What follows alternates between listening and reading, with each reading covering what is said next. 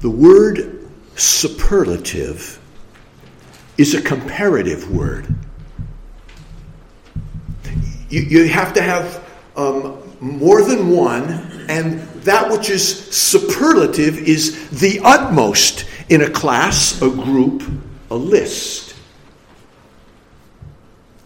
If we were to have Dana's 5th grade class standing before us this morning, we would rather easily be able to identify which is the smallest and which is the tallest comparative to that group of students. But if all the kids in the school where she teaches were to stand before us, I dare say that none of those 5th graders would be the smallest or the tallest. It has to do with what you're comparing it to. Now, we just got back a week ago from sailing on the Coast Guard cutter Healy. It's an icebreaker. The Coast Guard has 2 such open seas icebreakers, the Healy and the Polar Star. The Healy goes to the North Pole, the Polar Star to the South Pole. The Healy, driving at 2 to 4 knots, can sustain breaking ice, sea ice that is 4 feet thick. And by ramming and backing and ramming, it can crush 8 feet ice. Ice that's 8 feet thick. Now, the Healy is the greatest, the biggest, to use superlatives, in the Coast Guard's fleet. But it's not the greatest in terms of its capability of breaking ice. The Polar Star can break ice because the hull is shaped differently. It can break ice that's 20 feet thick, albeit smaller, a smaller vessel. I learned while I was on that ship that the Healy holds 1.2 million gallons of diesel fuel. With today's prices, that is one expensive fill-up. But it pales in comparison to the now decommissioned aircraft carrier, the John F. Kennedy. When it was built in the 1960s, it was the biggest in its class, and it contained more, it drug around the world more than 5 times the amount of fuel in the Coast Guard cutter, the Healy. That's astonishing. That's amazing. But I didn't come here this morning to talk about ice cubes and dinosaur juice. I came to talk about the greatness of our God. And when it comes to God's greatness, the human language that we speak, English or any other language, is unable. It is incomplete. It cannot capture the fullness, the grandeur, the splendor, the majesty of God. We might get a thesaurus out and might start stringing superlatives together, but even so, that would be incomplete. Our God is the all-powerful one, the all-knowing one. He is perfect. He is complete. He is sovereign. He is the King of all kings. He is the Lord of all lords. He is the epitome of kindness and justice and mercy and grace. He sees everything. He understands everything. Compared with any other thing, any other being, God is the greatest, the most excellent, the most praiseworthy, the most wonderful. And after all of that, We have only gotten started and haven't even begun to capture the greatness of God. The text before us this morning is an attempt to begin to capture the wonder, the majesty, the splendor, indeed, the greatness of the Lord Jesus Christ. I'm in Matthew. No, I'm not. I'm in the Gospel of John. Chapter 8. We have been in this chapter for some time now. And Jesus has been engaged in a conversation with a mixed audience. And we find some absolutely wonderful, some great verses in this particular chapter. Look with me. John chapter 8, verse 12. This is one of them, coming from the lips of Jesus. I am the light of the world. He who follows me will not walk in darkness, but will have the light of life. Here's another one. Chapter 8, verse 24. Unless you believe that I am He, Messiah, Christos, you will die in your sins. Here's another one. Verse 31. If you continue in my word, Jesus says, then you are truly disciples of mine, and you will know the truth, and the truth will make you free. In the weeks, indeed months, that we have been looking at this chapter, we have discovered some wonderful things about what a true disciple, a genuine convert to Christ looks like. Here's some character qualities that we have pulled from this particular chapter.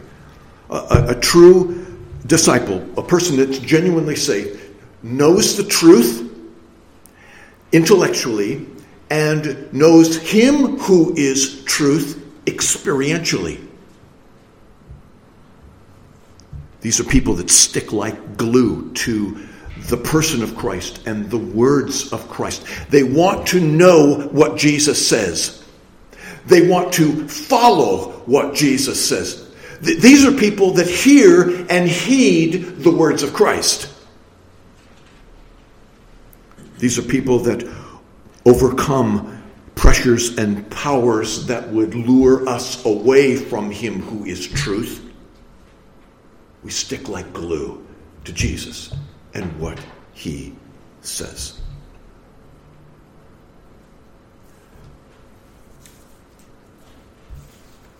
Now this morning, we are going to look at verses 48 through the end of the chapter.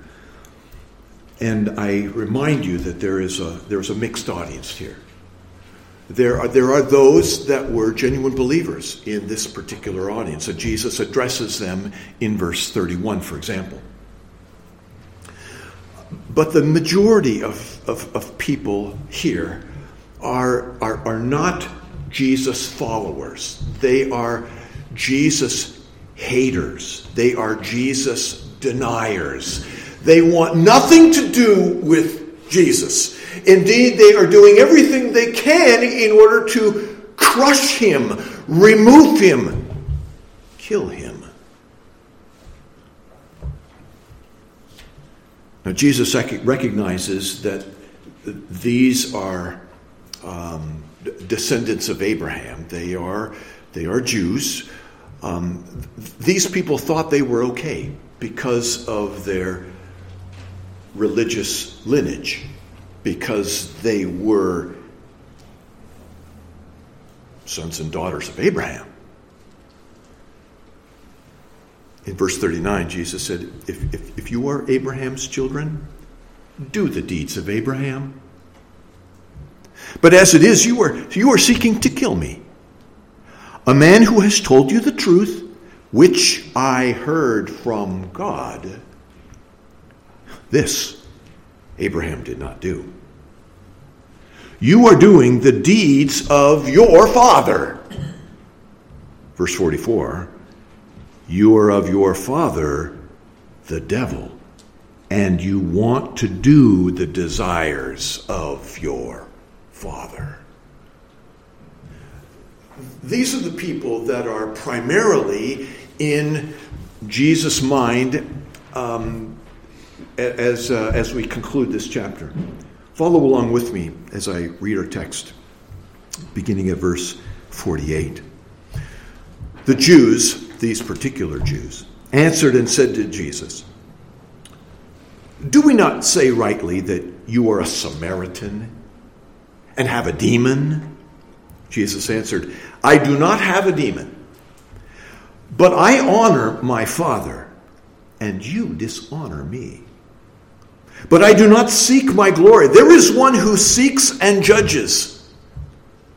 Truly, truly, I say to you, if anyone keeps my word, he will never see death. The Jews said to him, now we know that you have a demon. Abraham died, and the prophets also. And you say, if anyone keeps my word, he will never taste of death? Surely you are not greater than our father Abraham, who died. The prophets died also. Whom do you make yourself out to be? Jesus answered, if I glorify myself, my glory is nothing. It is my Father who glorifies me, of whom you say he is our God. And you have not come to know him, but I know him. And if I say I do not know him, I will be a liar like you, but I do know him and keep his word. Your father Abraham rejoiced to see my day, and he saw it and was glad. So the Jews said to him, you are not yet 50 years old, and you have seen Abraham. Jesus said to them, truly, truly, I say to you, before Abraham was born, I am. Therefore they picked up stones to throw at him, but Jesus hid himself and went out of the temple. I think Jesus makes two large points here. I put them in your notes as main points in my message. First, Jesus was not of the devil. In verse 48, the Jews answered to Jesus, and they say, do we not say rightly that you are a Samaritan and have a demon? Now, the first charge that Jesus is a Samaritan is an ad hominem attack. That is a Latin phrase. We've seen this before in John's Gospel. It means to the man. They are attacking Jesus. Typical of politicians that we see every day. If you cannot deal with the issue, then you attack the person delivering the issue. We saw it in verse 41 of this chapter. These Jews said, we were not born of fornication. And here's what they were saying. Jesus was identifying himself. The bulk of this chapter is dealing with the identity of Jesus and his authority. They couldn't deal with Jesus at that level. And so they said, your mother wears army boots. Your mother is a fornicator. Well, it came about this way. They presumed that Joseph was Jesus' biological father. And yet Jesus kept talking about having another father. He was not talking about God the Father in the same sense of biology. The Jews didn't grasp that, didn't want to grasp it.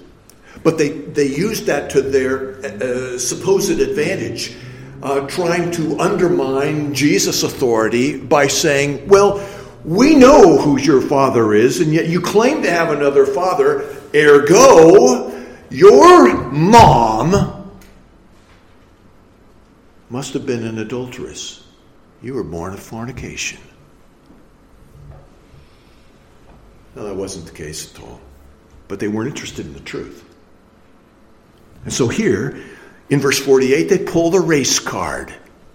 Oh, you're a Samaritan. You're a mulatto. You're a half-breed. We don't have to listen to you. You're a nobody. You're a nothing. You're not one or the other. You're a Samaritan. And they would have said it with disdain. Now, notice that Jesus doesn't deal with that, because Jesus loved Samaritans. He had a wonderful conversation with a Samaritan woman in chapter 4. But he does deal with their charge that he's a demon, or rather, he has a demon. To have a demon is to say that he is demon-possessed. He is controlled by a demon, satanic minions. And Jesus answered them very simply in verse 49, I do not have a demon. Well, now he goes on and he proves how we know that that's the case. He says this, I honor my Father. The greatest honor we find in the next verse. I do not seek my glory. Jesus sought the glory of the Father. Jesus did nothing except what had been directed to him to do by the Father. He said nothing except that which the Father told him. Now, we've seen this many times in this gospel record. I wrote a couple of references down in your notes. Look at chapter 5, verse 19. Jesus says, truly, truly, I say to you, the Son of Man can do nothing of himself unless it is something he sees the Father doing. For whatever the Father does, these things the Son also does in like manner. Chapter 6, verse 38. Jesus says, I have come down from heaven, not to do my own will, but the will of him who sent me. Chapter 8, verse 38. I'm sorry, verse 28. Again, Jesus is speaking.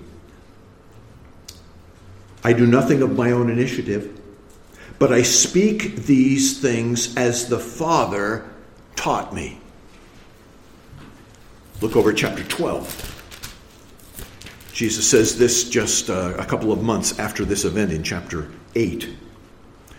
Chapter 12, verse 49. I did not speak on my own initiative, but the Father himself who sent me has given me a commandment as to what to say and what to speak.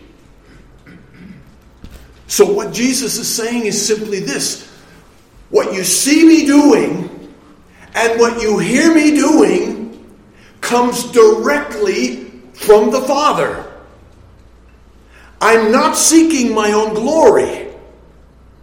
I am seeking the glory of him who sent me. I am seeking to honor him by obeying that which he instructs me to do, that which he instructs me to say. And that's all that I'm doing and all that I'm saying. I cannot be demon-possessed, influenced, or controlled by any demonic power because I am solely only doing that which has been given me by the Father. Pretty clear, pretty convincing, pretty compelling. But honestly, they're not interested.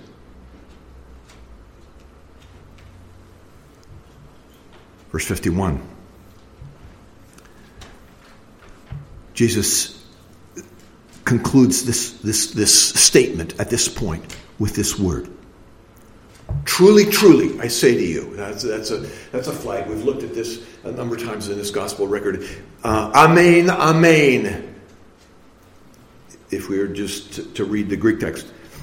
I say to you, meaning, if translated, guys, get out a pen and paper, write this down. You need to know this. This is muy importante.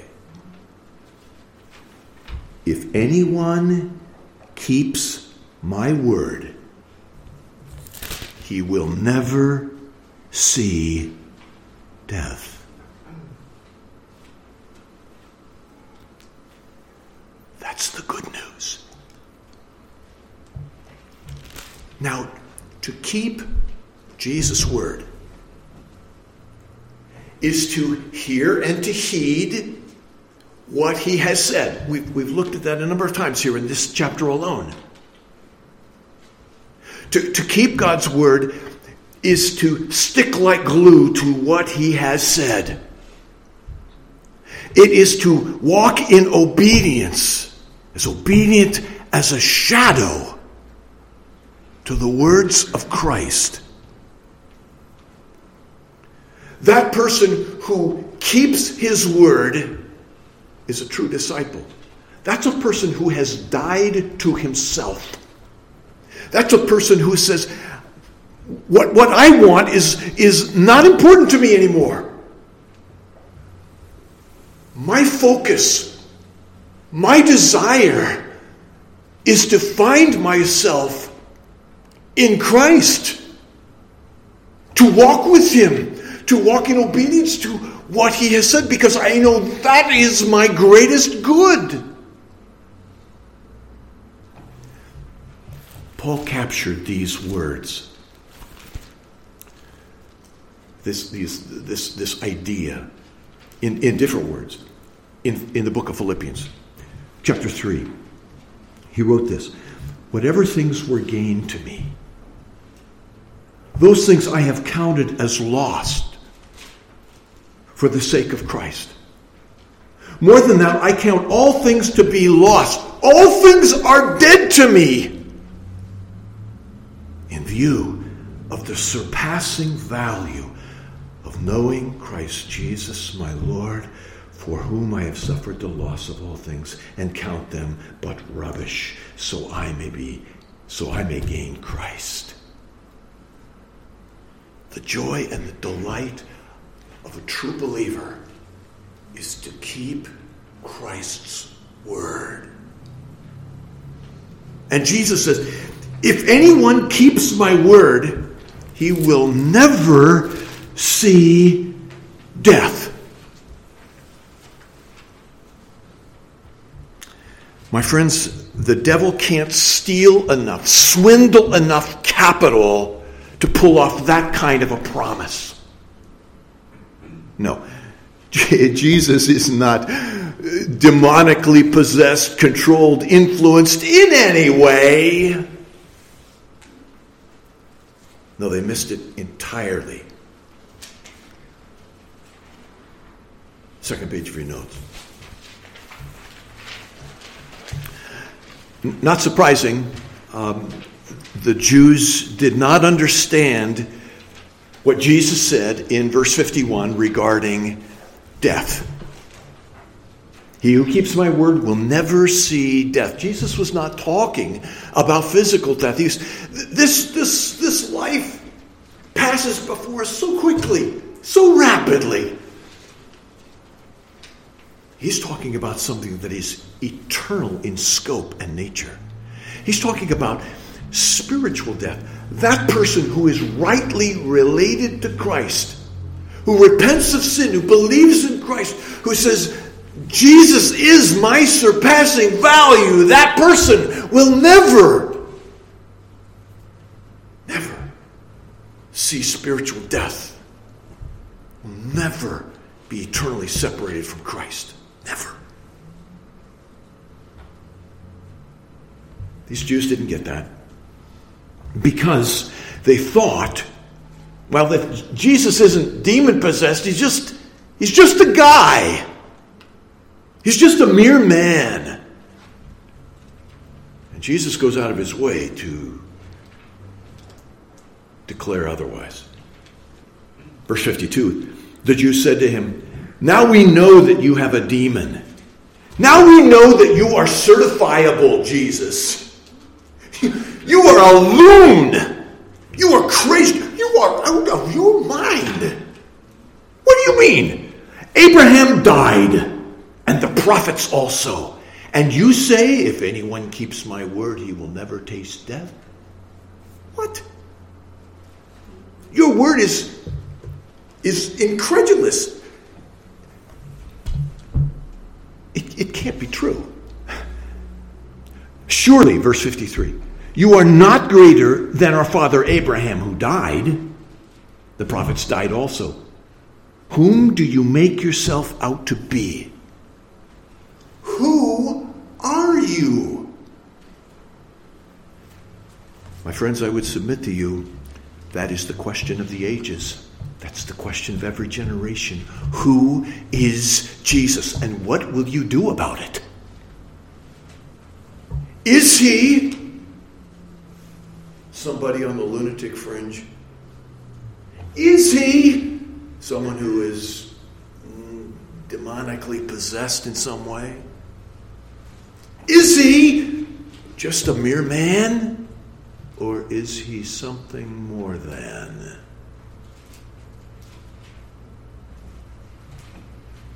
Jesus answers them, verse 54. If I glorify myself, my glory is nothing. Think about it with me for a second. If Jesus wanted to bask in glory, he would never have come to earth. He would have stayed in heaven. Coming to earth was not something desirable. It didn't bring him glory.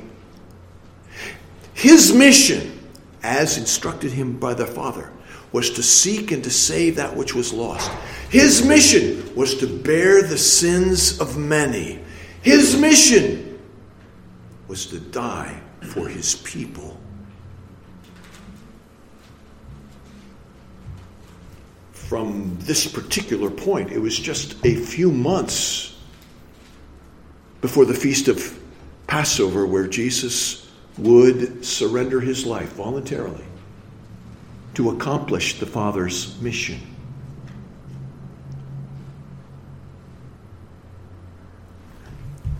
If I glorify myself, Jesus says, my glory is nothing. It goes nowhere. It is my Father who glorifies me, of whom you say he is our God. And the Father would do that. For after Jesus accomplished his work on the cross, he said, it's finished. Done. Tetelestai.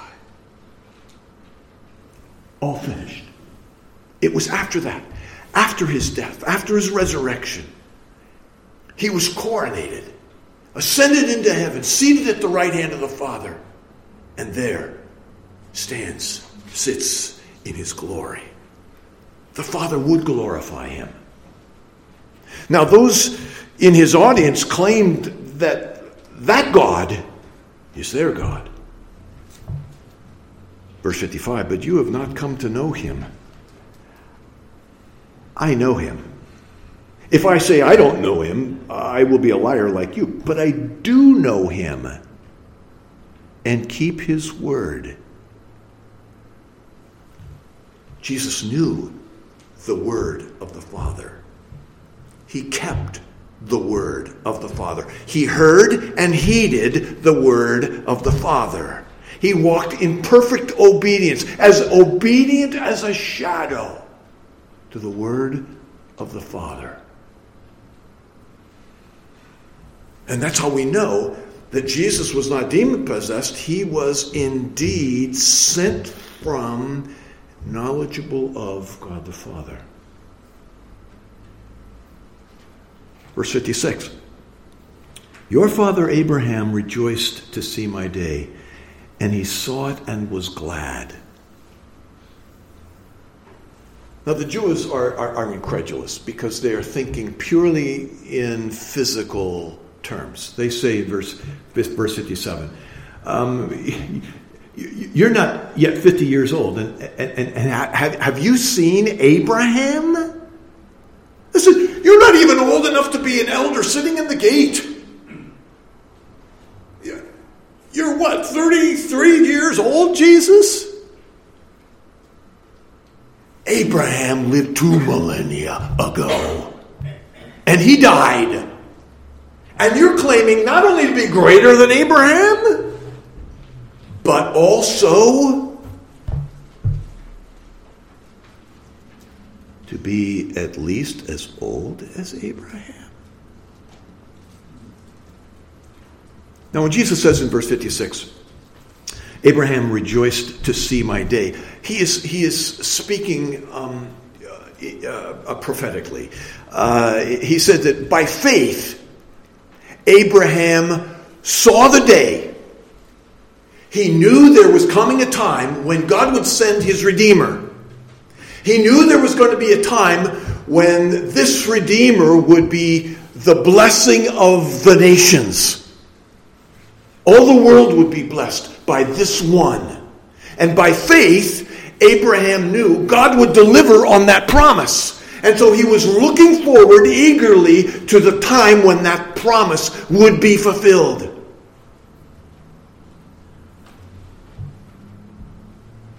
Abraham rejoiced to see my day, my time, the era of Messiah.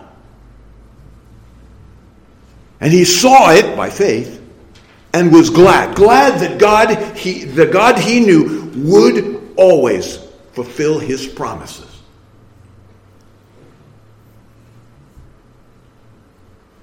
You're not yet 50 years old. You seen Abraham? And Jesus replies, maybe we could use a superlative word here. Is this the greatest statement Jesus makes regarding his identity and his authority in the Gospels?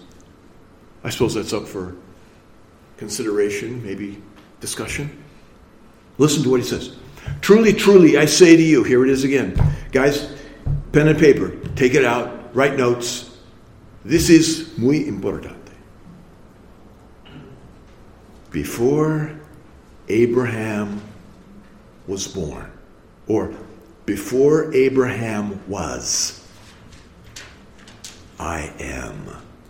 Now, notice what he doesn't say. He does not say, before Abraham was, I was. Now, if Jesus had done that, he would have mired himself and the conversation, restricting it to the physical realm. It doesn't do that. It goes beyond that. Jesus says, I am. Now, we've seen this before. We'll see it a number of other times here in John's Gospel where Jesus is pulling from the name that God gave to Moses at Sinai prior to the Israelites being led out of the wilderness, where God identifies himself to Moses as the I am, or in Hebrew, Yahweh. So in one sense, here's just another example where Jesus identifies himself as Yahweh, the I am. But as we think about how to translate this particular idea, we would be correct in affirming what Jesus is saying about himself. He is the timeless one.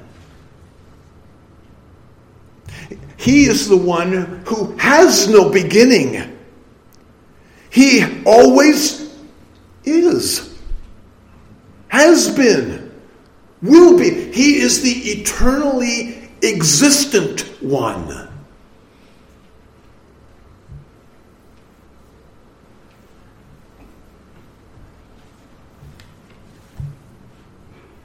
Verse 59,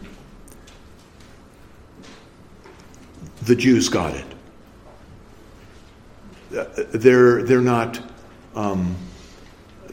ignorant to what Jesus is saying here. You know, we talk about people that are slow or incapable of mentally following with you as you know, being not the brightest light bulb in the pack or not the sharpest crayon in the box. The people right here before Jesus are bright lights and sharp crayons. They get it. Their problem with Jesus is not one of comprehension. They understand what he's putting down. Their problem is one of belief. They will not submit to Jesus. They won't humble themselves and come under his authority. They have no intention, no plan, no desire to keep his word. They want to do their own thing. Thank you very much. So it says in verse 59, they pick up stones to throw at him. Well, in Leviticus 24, verse 16, it tells us that somebody guilty of blasphemy is worthy of a capital punishment. They should be put to death, and specifically by stoning. Now, that happens, according to Mosaic law, after a calm judicial deliberation over a particular case. There's no calmness, there's no deliberation here in this particular instance. This is called mob violence.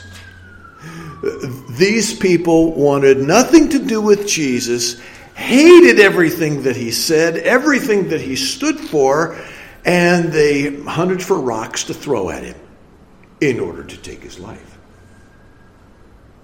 Now, the rest of verse 59 tells us that Jesus hid himself and went out of the temple. Now, we don't have to assume that Jesus jumped into a telephone booth and hopped out with invisible clothes. It simply means that he left. As they were looking around for rocks to throw, Jesus stepped aside and he stepped out of the temple. It was not his time. His time would come. And that time would come when he would voluntarily lay his life down before these very people.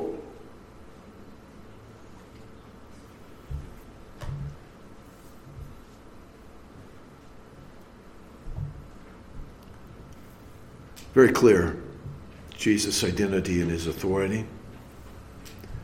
He is none other than Almighty God. And he wields the authority of Almighty God. Conclusion. The New Testament writers certainly pick up on this in many, many ways.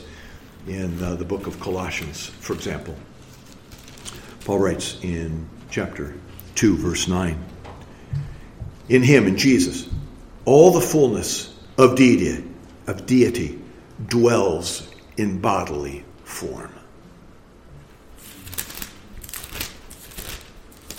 Book of Hebrews, chapter 1. He, that is Jesus, is the radiance of his glory, the Father's glory, and the exact representation of the Father's nature.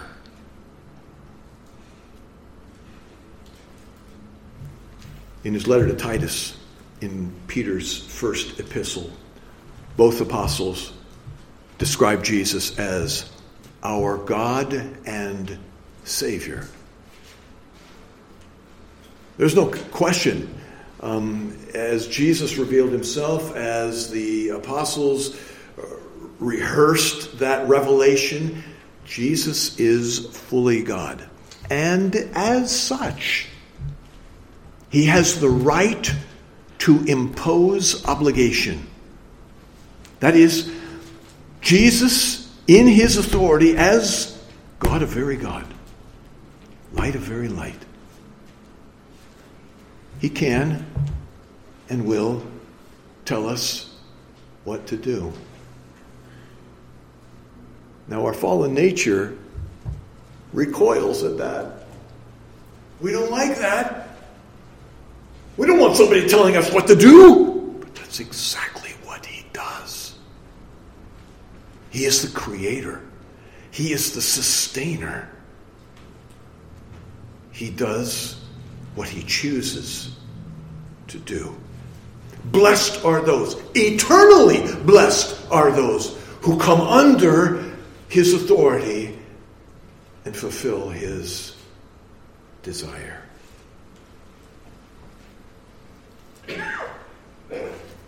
Our response to God, to Jesus' greatness, to be obedient as a shadow, to hear and to heed what he says. That means I am a sponge. My eyes, my mind, my soul, my heart is in the Scriptures. I want to know what he has said. Because what he says carries with it a demand of how I must respond. As obedient as a shadow. And secondly, I keep short accounts when I fail. I keep short accounts when I fail. And I fail frequently.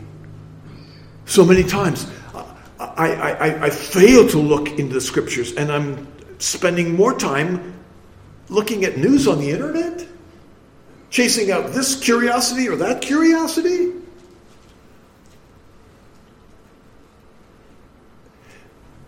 Maybe we would be best to fast from the internet, that I might devote myself to the teachings of Scripture. Oh, but when I fall, and I will fail him. We've got this verse. 1 John chapter 1, verse 9. If we confess our sins,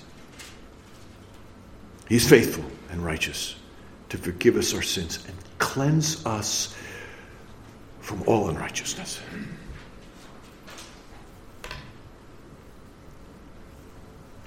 Peter says in his second epistle, what sort of people ought we be in holy conduct and godliness? What kind of people ought we to be?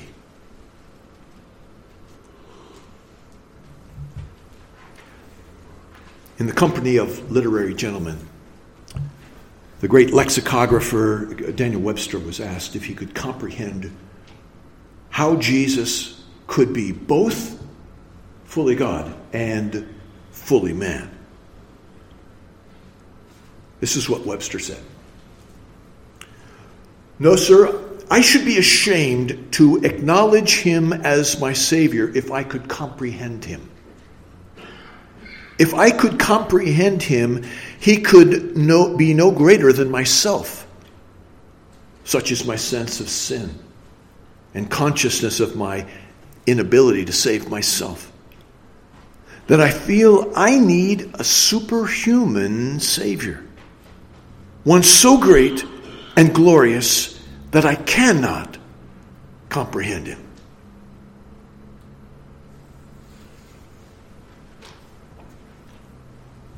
This is the greatness of our Jesus. He is the glorious one.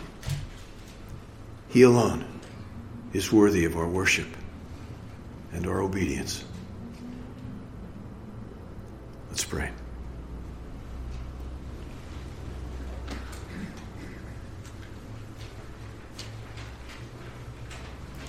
Father, I am overwhelmed at the task of trying to describe the wonder, the greatness, the majesty, of the Lord Jesus. And I feel like I'm just coming up dry. Words just are so inadequate. Oh, I suppose we could string more superlatives together, but in the end, you are far greater.